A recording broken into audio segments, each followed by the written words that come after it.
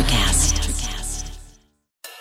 Many people say that music is a universal language. If that's the case, I would like to use music as a platform to talk about health. My name is Dr. Moshe Lewis, and I'm a full-time practicing physician who loves music and the way it affects our brains, our bodies, and our well-being. We'll be discussing topics that affect all of us. From mental health to body image, cancer screening to stroke, our health is truly our greatest asset. Hopefully, these discussions will improve the health of our community. Welcome to Music and Medicine. I'm your host, Dr. Moshe Lewis, and I am so excited today to be joined by Amber Claire.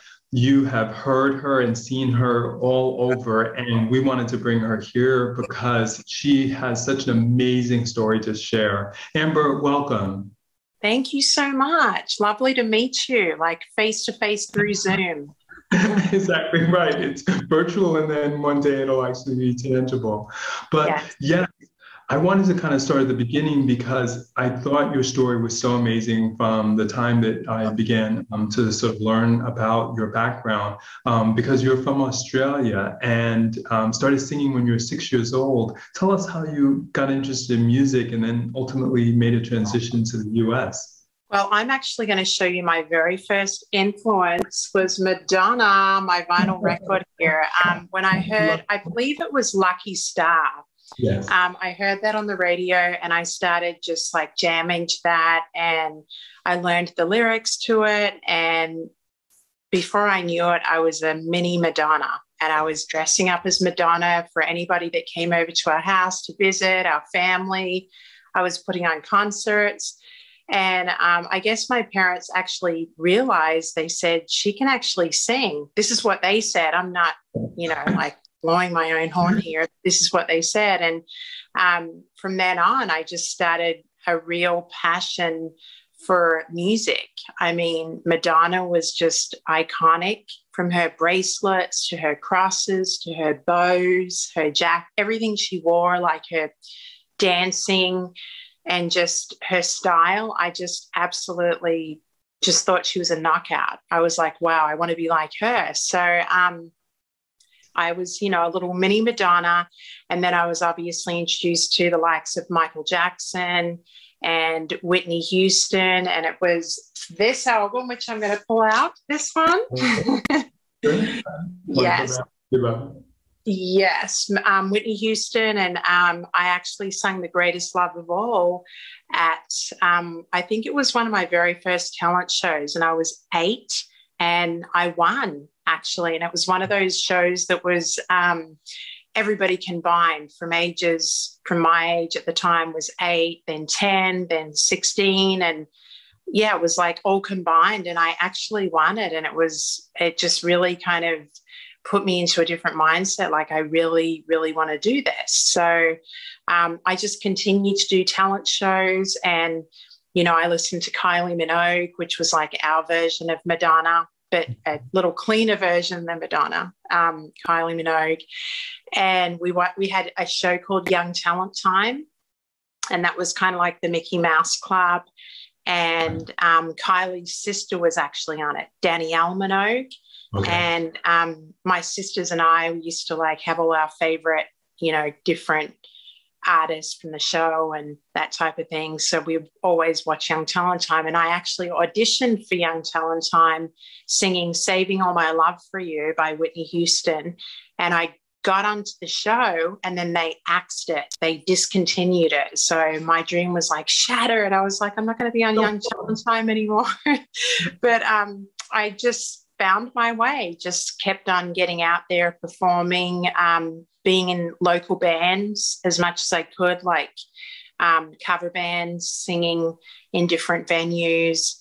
And then the next person, Mariah Carey, songwriting wise as well, not only for her voice, but songwriting. Life is hard, but finding a really great podcast makes the days go by so much easier. Hi, my name is Blue Telusma. I'm a writer, an emotional intelligence coach, and the host of Humanize with Blue Telusma, a podcast where we believe that when you humanize everyone in the room, a great conversation is almost guaranteed. Join us every week here on Electricast as me and my guest co-hosts unpack big topics and interview even bigger personalities with a sense of humor and a dash of mischief. If you're looking for a new best friend in your head, we've got you covered. Electricast. Yeah. And she really is what made me want to get into songwriting, because I thought I love singing everybody else's songs, but I want to learn how to, write my own. But it came naturally to me because I've always been a writer, like I would always write stories at school and really excel in that. I always had a pretty vivid imagination. So I've always kind of lived in a fantasy world, I guess. Sure. And I want to dissect that because I know some of these things about you, that many of the artists have been women. I want to talk about like how empowering it is and how much it meant to you, especially now that you've had some time and years to reflect upon it in terms of how these women as artists, but also just as people, kind of really helped shape you as a young lady, then a young teenager, and then ultimately a young adult. Beyond just the inspiration of music and singing, but just really being able to come into your own and literally have your own voice. Just tell me a little bit about what insights you've noticed and things like that, because they've certainly changed generations, but really hearing at a personal level how they changed, someone's life, or at least gave them a sense of identity and purpose is very moving. Yeah, well, I actually took a little piece of everybody that I listened to and kind of put it into my own style. And I just feel like I've always had such a love for especially soulful artists, even Stevie Wonder, Michael Jackson. I grew up listening to them as well. And I had older brothers and sisters. And so they used to have like all the posters on the wall during the 80s. And I would like say, who was that? And I'd see Wham, I'd see Spandau Ballet. I would see, a lot of Australian bands that we have, amazing artists like John Farnham, Tina Arena. And I guess, when I got into my teenage years, I think I was around 13 and I started high school, that was a really difficult time for me because for me then, I was at an awkward stage of what I looked like my hair was kind of frizzy and I was kind of awkward and really taller than everybody else.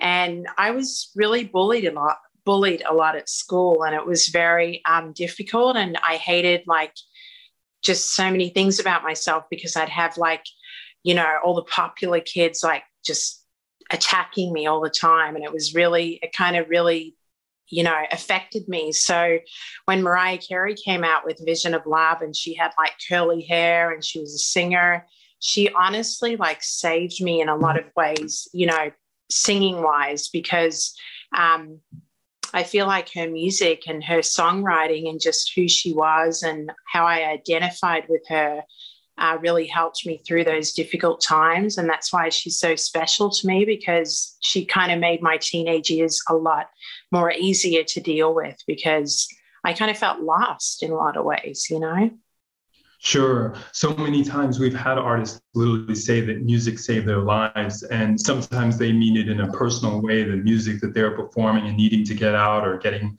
music out and things like that, really sort of help give them purpose.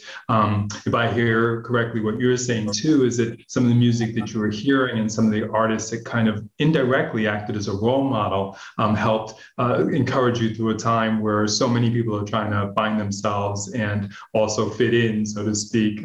And despite the fact that kids can be very cruel in that process. Mm-hmm. It was so bad, actually, that my parents took me out of the school system and put me on homeschooling because I couldn't stand it. I was literally physically and emotionally getting attacked.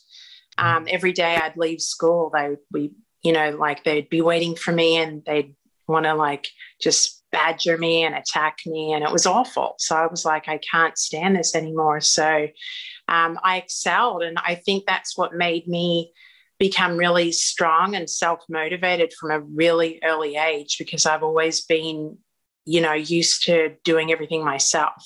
You have to be motivated, even with homeschooling, because you can have, people that are encouraging you to work or they help you, but you have to bring it within yourself to be motivated to actually do the work and get it done. And that's what it really taught me. So it's kind of helped in my later years a lot. Thanks to my parents. And do you sense that it was also some of that same impetus and as well as independence that helped champion your decision to come to America? Absolutely. Yeah. Because I've always just been a go-getter. I've always reached for something higher than me. And I've never given up. I think that's probably the biggest thing about myself that I'm proud of. I could have easily just thrown the towel in and said, I'm done. It's easy to do, in this industry, and you get so many knockbacks, or you get people telling you, oh, you're not going to make it. There's somebody better than you. There's somebody prettier than you, whatever. It doesn't matter. But for me, I thought, well, I'm me. And I'm a mixture of everything rolled into one, and I'm going to make that work for me. Right. And to my understanding, you also, before we get to some of the things we've been doing more recently, did tons of interviews and, like you said, got a chance to write and really be amongst various celebrities, and I suspect still do. Tell us a little bit about how you kind of got into that and how it also continues to help support your career as you move forward with music. Sure. I actually, back in, I think it was 2004, I signed a recording deal that wasn't very good. It was actually kind of a bit of a bind, but at the time, it worked for me at the time, but then it became to a point where it was like a 7-year contract that I couldn't get out of. So it kind of put a big dark spell on my music career for a long time, and that was in Atlanta. So basically I said, well, why not go to LA? Why not try it out there and see what else? That's where everything is. It's either New York or LA. And I knew people in LA. So I came out here and basically on a wing and a prayer, like I always do, just get a plane ticket and off I go. And I reached out to a couple of internet radio stations that actually give up-and-coming artists and independent artists a chance to play their stuff on the radio. So I reached out to the American Radio Network. They're still around, I believe, but I asked them to play one of my songs that I actually recorded in Australia, and they played it on the radio, and they ended up loving my accent. And they said, do you mind hosting the show with us next time? And I was like, sure, why not? I was a little nervous because I'm like, this is totally out of left field. It's something that I wouldn't have thought of. So basically, I'd go into the show each week, and I just basically, between the radio host, Jeffrey Henderson, that I worked underneath, I taught myself the ropes of publicity, from getting guests into the studio for different actors, and then just reaching out to people from Paramount, from Warner Brothers, whoever was having a movie premiere, I would just find the contact, reach out to them. And before I knew it, we were getting credentialed to cover The Longest Yard, Mr. and Mrs. Smith, all these different premieres. And it's just kept going on. And I've also done stuff independently away from the radio station, where I've contributed to the Huffington Post, medium.com, which is what I still contribute to. And that was founded by the co-founder of Twitter. So it's actually a very good platform for writers and contributors of all different genres. And I still get actually requests for me to interview different people and that type of thing. And I guess I can relate to it because I know where they're coming from a lot of the time because of what I've gone through. So I definitely try to do what I can as well to help different artists.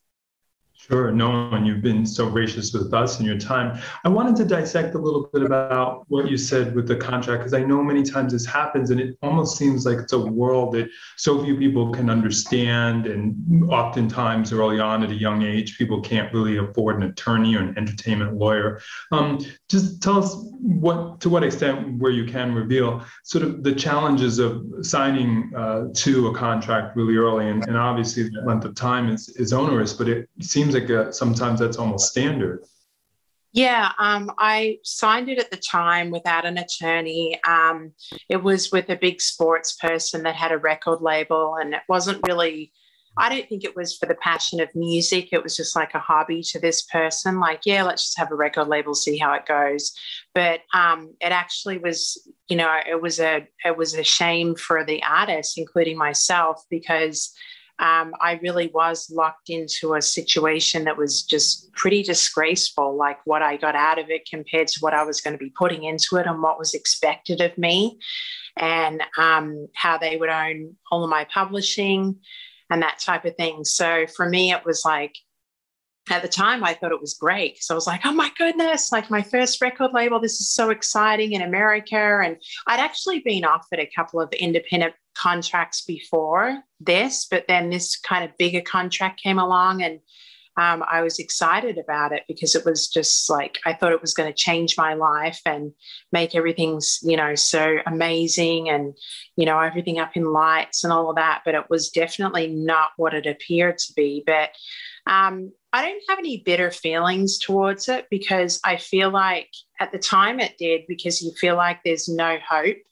and you feel like there's no way out. So when I've heard stories about JoJo and the other singer, Kesha, I've heard their situations as well on a bigger level, but I can relate to them being stuck in a contract because, if you really don't have a lot of backing and push and money behind you at the time, it really can be a challenge. You're kind of like non-existent to a lot of these big wigs that don't really help you if you can't like give them what they want, financially. Sure. How did you find your way as continued with your music to put songs out there and to write and to get inspiration? Because clearly you were also busy with your other life of essentially being in the press. Yeah, I basically, I did get a little bit bitter for a while on music. I was like, I'm done with singing. I'm finished with it. I'm so over it. And everybody was saying, oh, you can't. You were born to sing. And I was like, yeah, but I'm done with it. It just ruined my whole career with this contract. But something inside of me just kept saying, you want to sing. This is why you came from the other side of the world to do this. So for me, I just kept the dream alive in the back of my mind. And I thought to myself, one day it's going to come back in a way that's the right timing, where I'll be ready for it, where I could handle it. Because when you kind of find your footing in LA the first time as an artist, it can be very tempting with different things like out there, and you sort of lose track of what you're here for. You get kind of sucked up in everything. And I did for a little while. I was thinking, oh, this is great. But then I realized I really need to put in the work to get the results. And I remember coming to LA for the first time and seeing like millions and millions of lights when the plane came in. And I was like, how am I ever going to make it in this town? Like, this is a dream, but how am I ever going to make it? Nobody's ever going to know, like, I exist, kind of thing. But it excited me as well, because I thought, this literally is what dreams are made of. This is what you read about in books. It's what you see in movies. And so basically, I just decided to start working on music again. I did, some gigs. I've done a little bit of TV stuff. I started getting involved in a little bit of acting.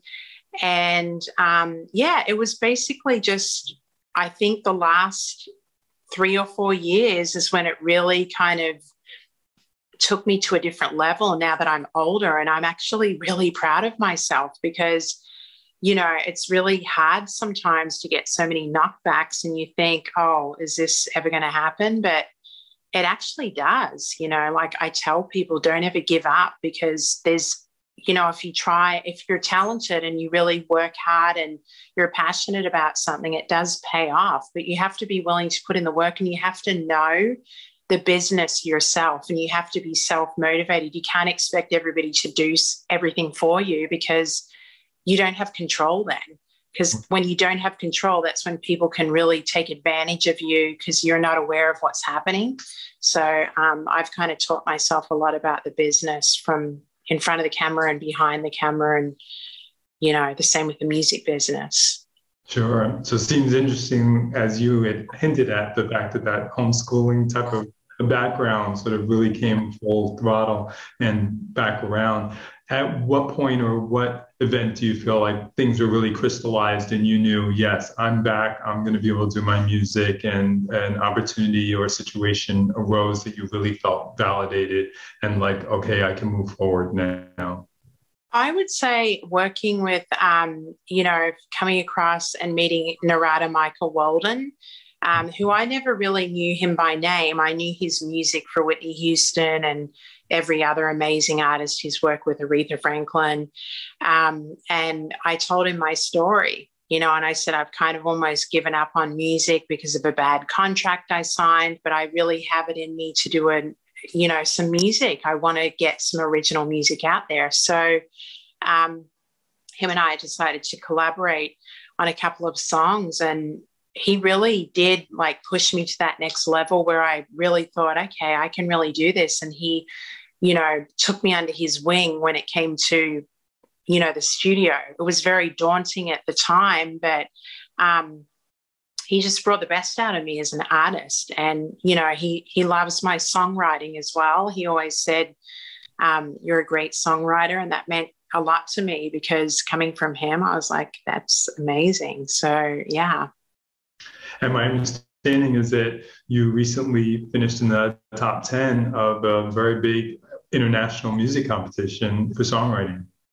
Yeah, the World Songwriting Awards. I wasn't expecting it. I just submitted my song, Get Back Up. That's an inspirational song to, sometimes we have good days, bad days, but we just get back up and we've got to keep going and not give up. And I felt like it had a really strong message. And I've had a lot of people reach out to me and say, you helped me through such a tough time, like, whether it was an addiction, whether it was a loss, whatever it was. And it really kind of touched me. And I'm like, that's amazing. I'm so flattered that my lyrics like reach you and touch you that way. So I decided to enter the song, and I didn't think anything of it because you really can't expect anything. Like there's a lot of people that get disappointed because there's a lot of people with a big ego as well. And they're like, oh, I'm going to win this. It's not even a big deal. But when you kind of I don't expect the worst, but I just expect not to be picked, or I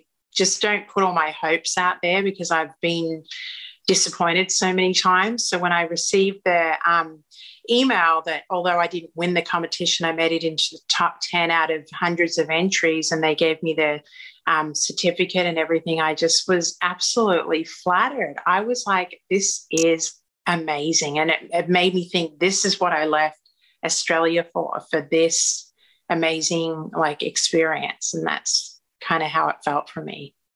And it's subtle, but if I'm not mistaken, that's the award right there behind you. It is. It's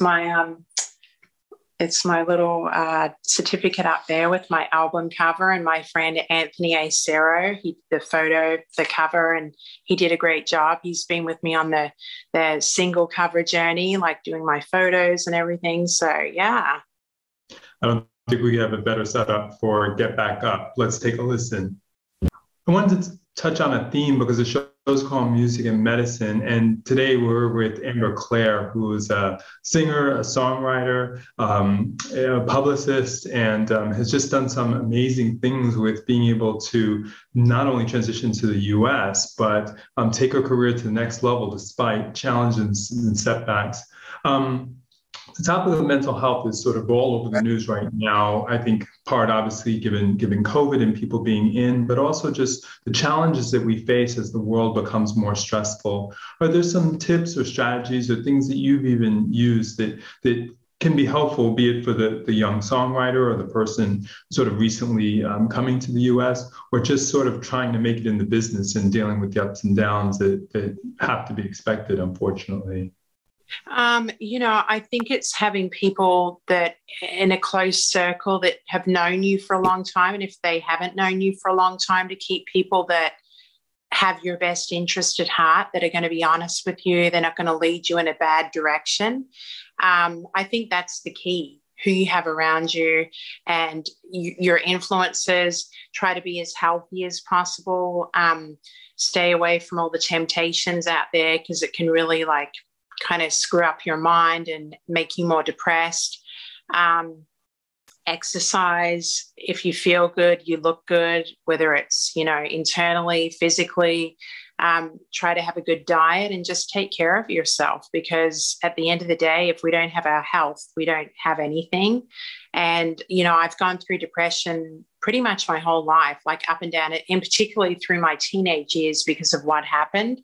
But I remind myself I'm a very strong person, regardless of what influences are out there or people that try to bring me down. Nobody could probably do what I've done or have the strength to keep going like I have. And people just say all the time to me, even my own parents say to me that I've inspired them because of how far I've come and just the fact that I never gave up. And a lot of people leave the US or LA, after sometimes a year if nothing comes off, but I stuck it out in this crazy place. So, but I love it. I do love it. I really do. But I feel like I just want to take it by the neck one day and be like, what's today? Come on, it's got to get better.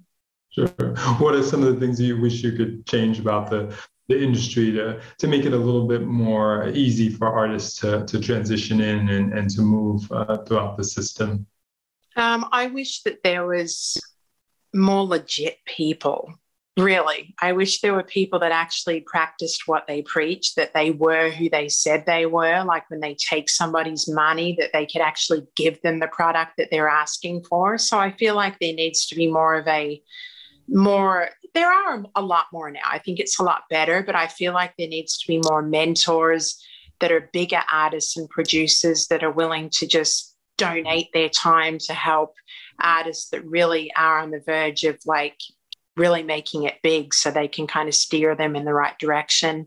And the other thing I would just probably change would be, I wish there wasn't so much emphasis on appearance. I mean, it's always going to be that way, but unfortunately it's very superficial, and you're disposable. But I'm hoping that, artists like myself and other artists out there shouldn't be any age limit. There shouldn't be any time, frame for when you can make it. I feel like good music is going to stay around no matter what. It doesn't matter how old the person is, what they look like. If you're a great singer and a great artist, I think that just stands the test of time. I still listen to, everybody from Journey to Dire Straits to the Motels, like all of these amazing artists that have shaped the industry. We wouldn't be where we are today with a lot of those amazing bands and groups. So, yeah. Talk about shaping, besides all the positive messages that I always see, and I love it whenever I look to your posts, even today, but certainly a few weeks ago, I looked, and then we've touched base on over the course of the year. You always have so many positive things to say, despite all that you give. You also have put your heart and soul into charity work. Talk to us about sort of where the inspiration to give back in that regard, which takes even more time, came from, and how much you enjoy the work that you do. Yeah, well, I've always been, I hate sounding like I'm talking to myself, like, yeah, I'm this and that, but I really always have been a very compassionate person. I've always wanted to help people. Like, I want to help people that are in the brinks of despair, like if I can, or animals, whatever it is. I try to just do what I can. If I see somebody on the street, I'll give them $10, $20, whatever it is, just to help their day if they're homeless, because, I can't imagine, being in that situation. And then I see animal cruelty, that just breaks my heart because I love animals. And then I see what's happening to the environment and how people are just really, I think now it's getting a lot better, but I just feel like we need to really be more aware and connected to the earth and Mother Nature and what we have around us without all the material things, because I feel like when you learn and you're more in tune with that, you appreciate life and the little things more, and all the big, money and whatever else that kind of comes secondary to, what we're actually blessed with for free, that we were born into, and I started working with Global Green back in 2005. I covered my very first event for them, and it was a pre-Oscars gala. And it had Salma Hayek and Orlando Bloom and that type of thing. So I just now and then would always cover their events and interview their different guests about their passion for the environment and why they're working with Global Green, why they're an advocate. Right. And so during the pandemic, they follow me on Instagram. So they were always like supporting my posts. And I thought, I'm going to reach out to them one day and see what they're up to and, how I could maybe help get the word out there. So I reached out to them and they put me in touch with their CEO directly, William Bridge. And he is such a phenomenal person. I mean, his energy and his like inspiration to helping the world become a better place is just it's really incomparable because he's so compassionate about it, and I interviewed him during the pandemic. We did like a phone interview, but I made it into like a video on YouTube kind of thing. And I did an article about it, and he was so impressed. He's like, I want to make you an advocate. I want to make you an advocate for Global Green. And they asked me for my picture. They wanted to put me on the site with like Brad Pitt and all the people, Jane Fonda, all these people that are advocates for them. Right. And so I've gone from being an advocate and now I'm doing like their marketing for them, like on a permanent basis. So we're working on some pretty exciting projects, including one in January in the Maldives. And that's going to be getting the word out there about sustainability and building an educational system for the children over there to learn how to, be more environmentally friendly with the plastic and all that stuff going on. And we're working on that and bringing some people on board to get behind it. It's a pilot show that we're going to be doing. So it's pretty exciting. So I'm working on that now as well. Sure. And tell us about, I believe, early this summer, you all had a very big virtual concert and fundraiser at the Troubadour. Good memory, because I almost forgot to mention that. Yes, I decided because there were so many artists that were in despair that they couldn't perform and everybody was really depressed because everything was closed down. I decided to executive produce a concert and bring on board some of the people that were on our website, as well as some new artists that I, know as well personally. And I just organized everybody from Taylor Dayne to Melody Thornton from the Pussycat Dolls.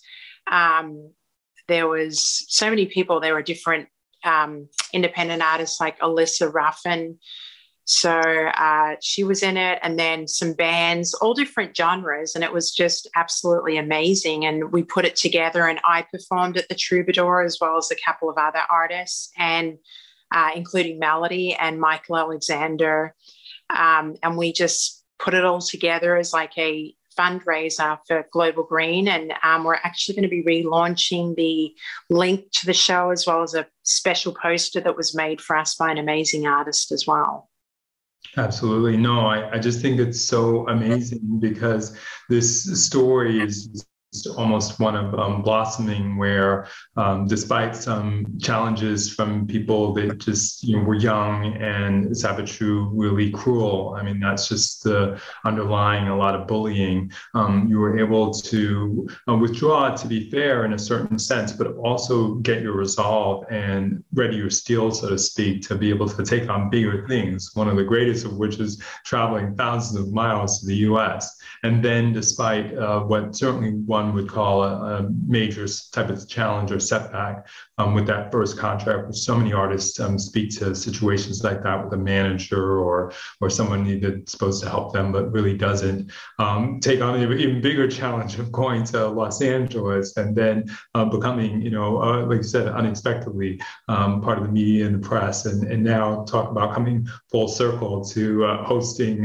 your own events and acting as an advocate and marketing director for all intents and purposes for this wonderful organization, Global Green. It really is wonderful to sort of see you flourish. And that's one of the main reasons we wanted to reach out, because I really felt like it's just such an inspirational story, just sort of like a flower that just continues to give. And you are always giving back. And, it's noticed, and I appreciate it.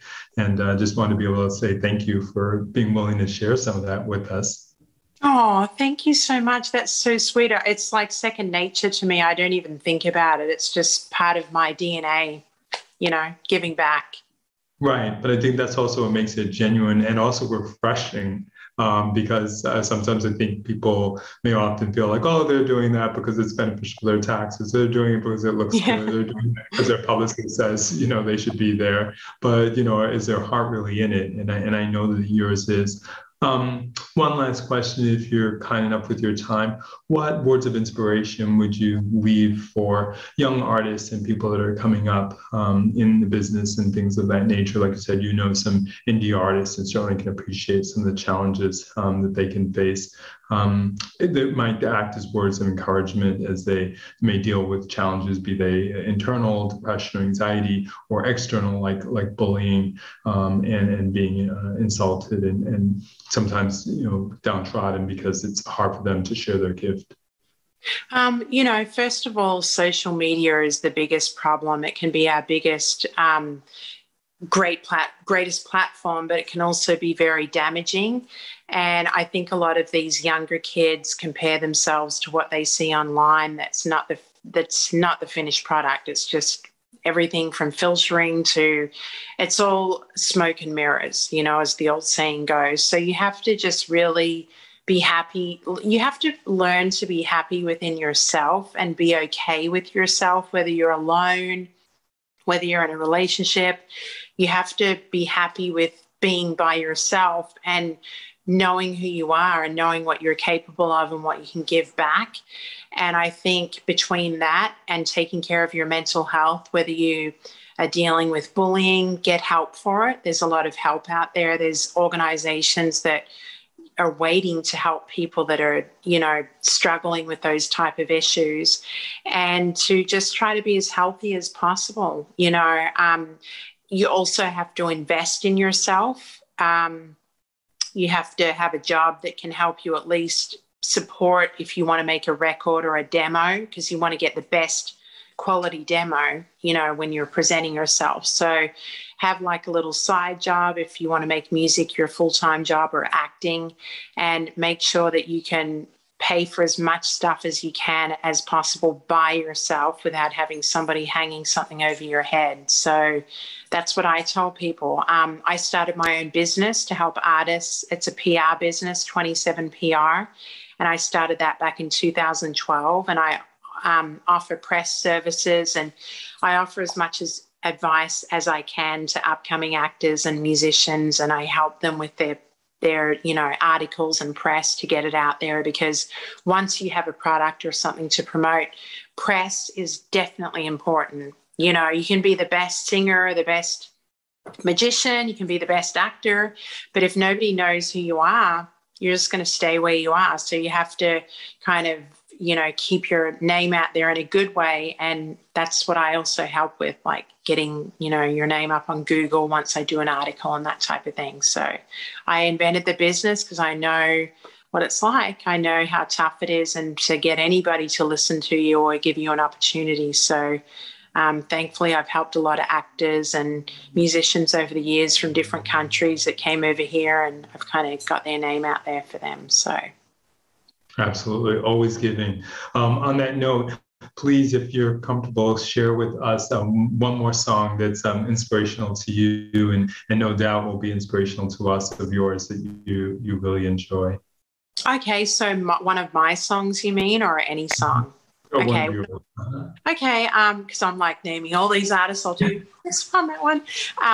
There's a song that I wrote in Australia called Till We Meet Again, and it's a ballad, and I think that's pretty inspirational. It's like not saying goodbye to somebody, you're waiting till you see them again. So you can't just say goodbye. You're going to say till we meet again, because you don't know what's going to happen. Because a lot of people say goodbye and think that that's it. But until you know the definite answer, it's kind of like, I won't say goodbye. I'll say till we meet again. So that's one of my personal favorite songs that I think I wrote when I was about 20 years old. The first time I came to the US, I was going back on a plane from Atlanta, I believe. And I had to leave some friends and family and friends mainly.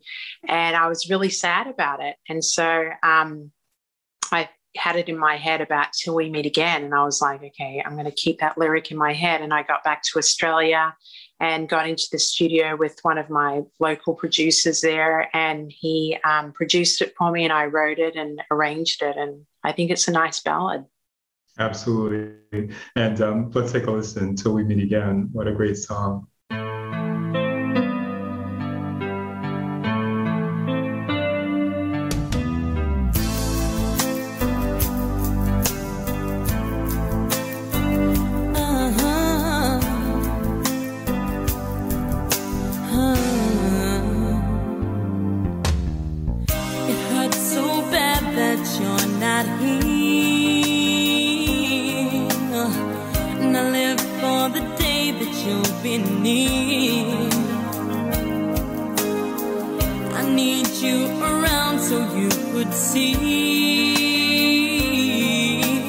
I just want to be able to say thank you, Amber. You are so giving in so many ways, not only in so many of the songs that you write as well. That one was so appropriate. And the words sort of are taken out of my mouth. So we meet again. I am so helpful, so grateful, so thankful that you are willing to help and share with others. A shameless plug, tell us where we can find you and the best way to reach out to you for those that may even want press services, or certainly to be able to listen to your music and look at some of your work. Yeah, I guess most of my stuff is on Instagram, Amber Claire 1, the number 1, and I'm on Reverb Nation. There's another artist with the same name as me, but we're different genres. So I'm on Reverb Nation on Facebook under Amber Claire Music.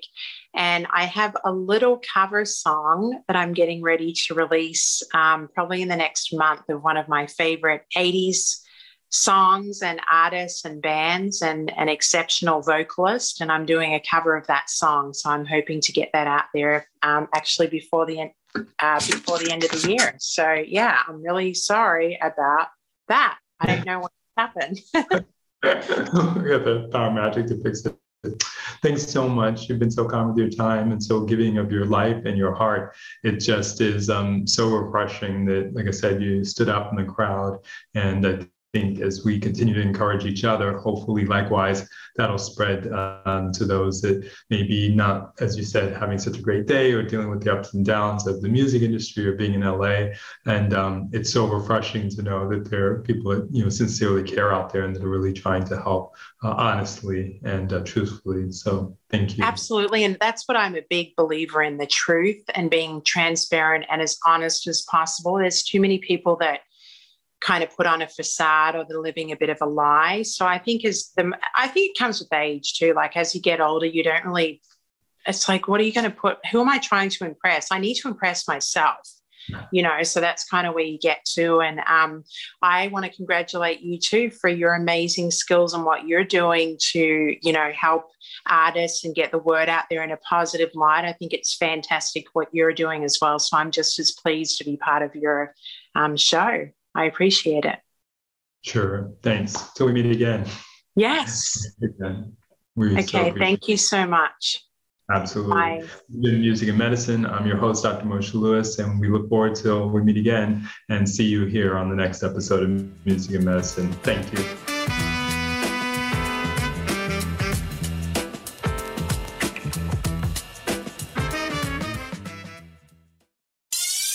Hi, I'm Mark. And I'm Peter.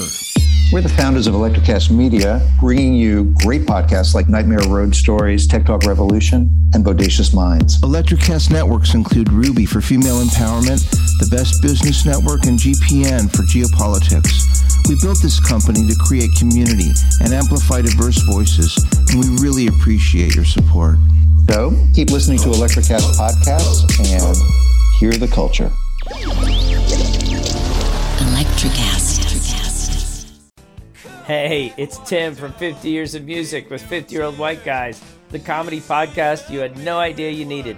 Join Ben, Jeff, and me as we continue our musical road trip back through the years and around the globe.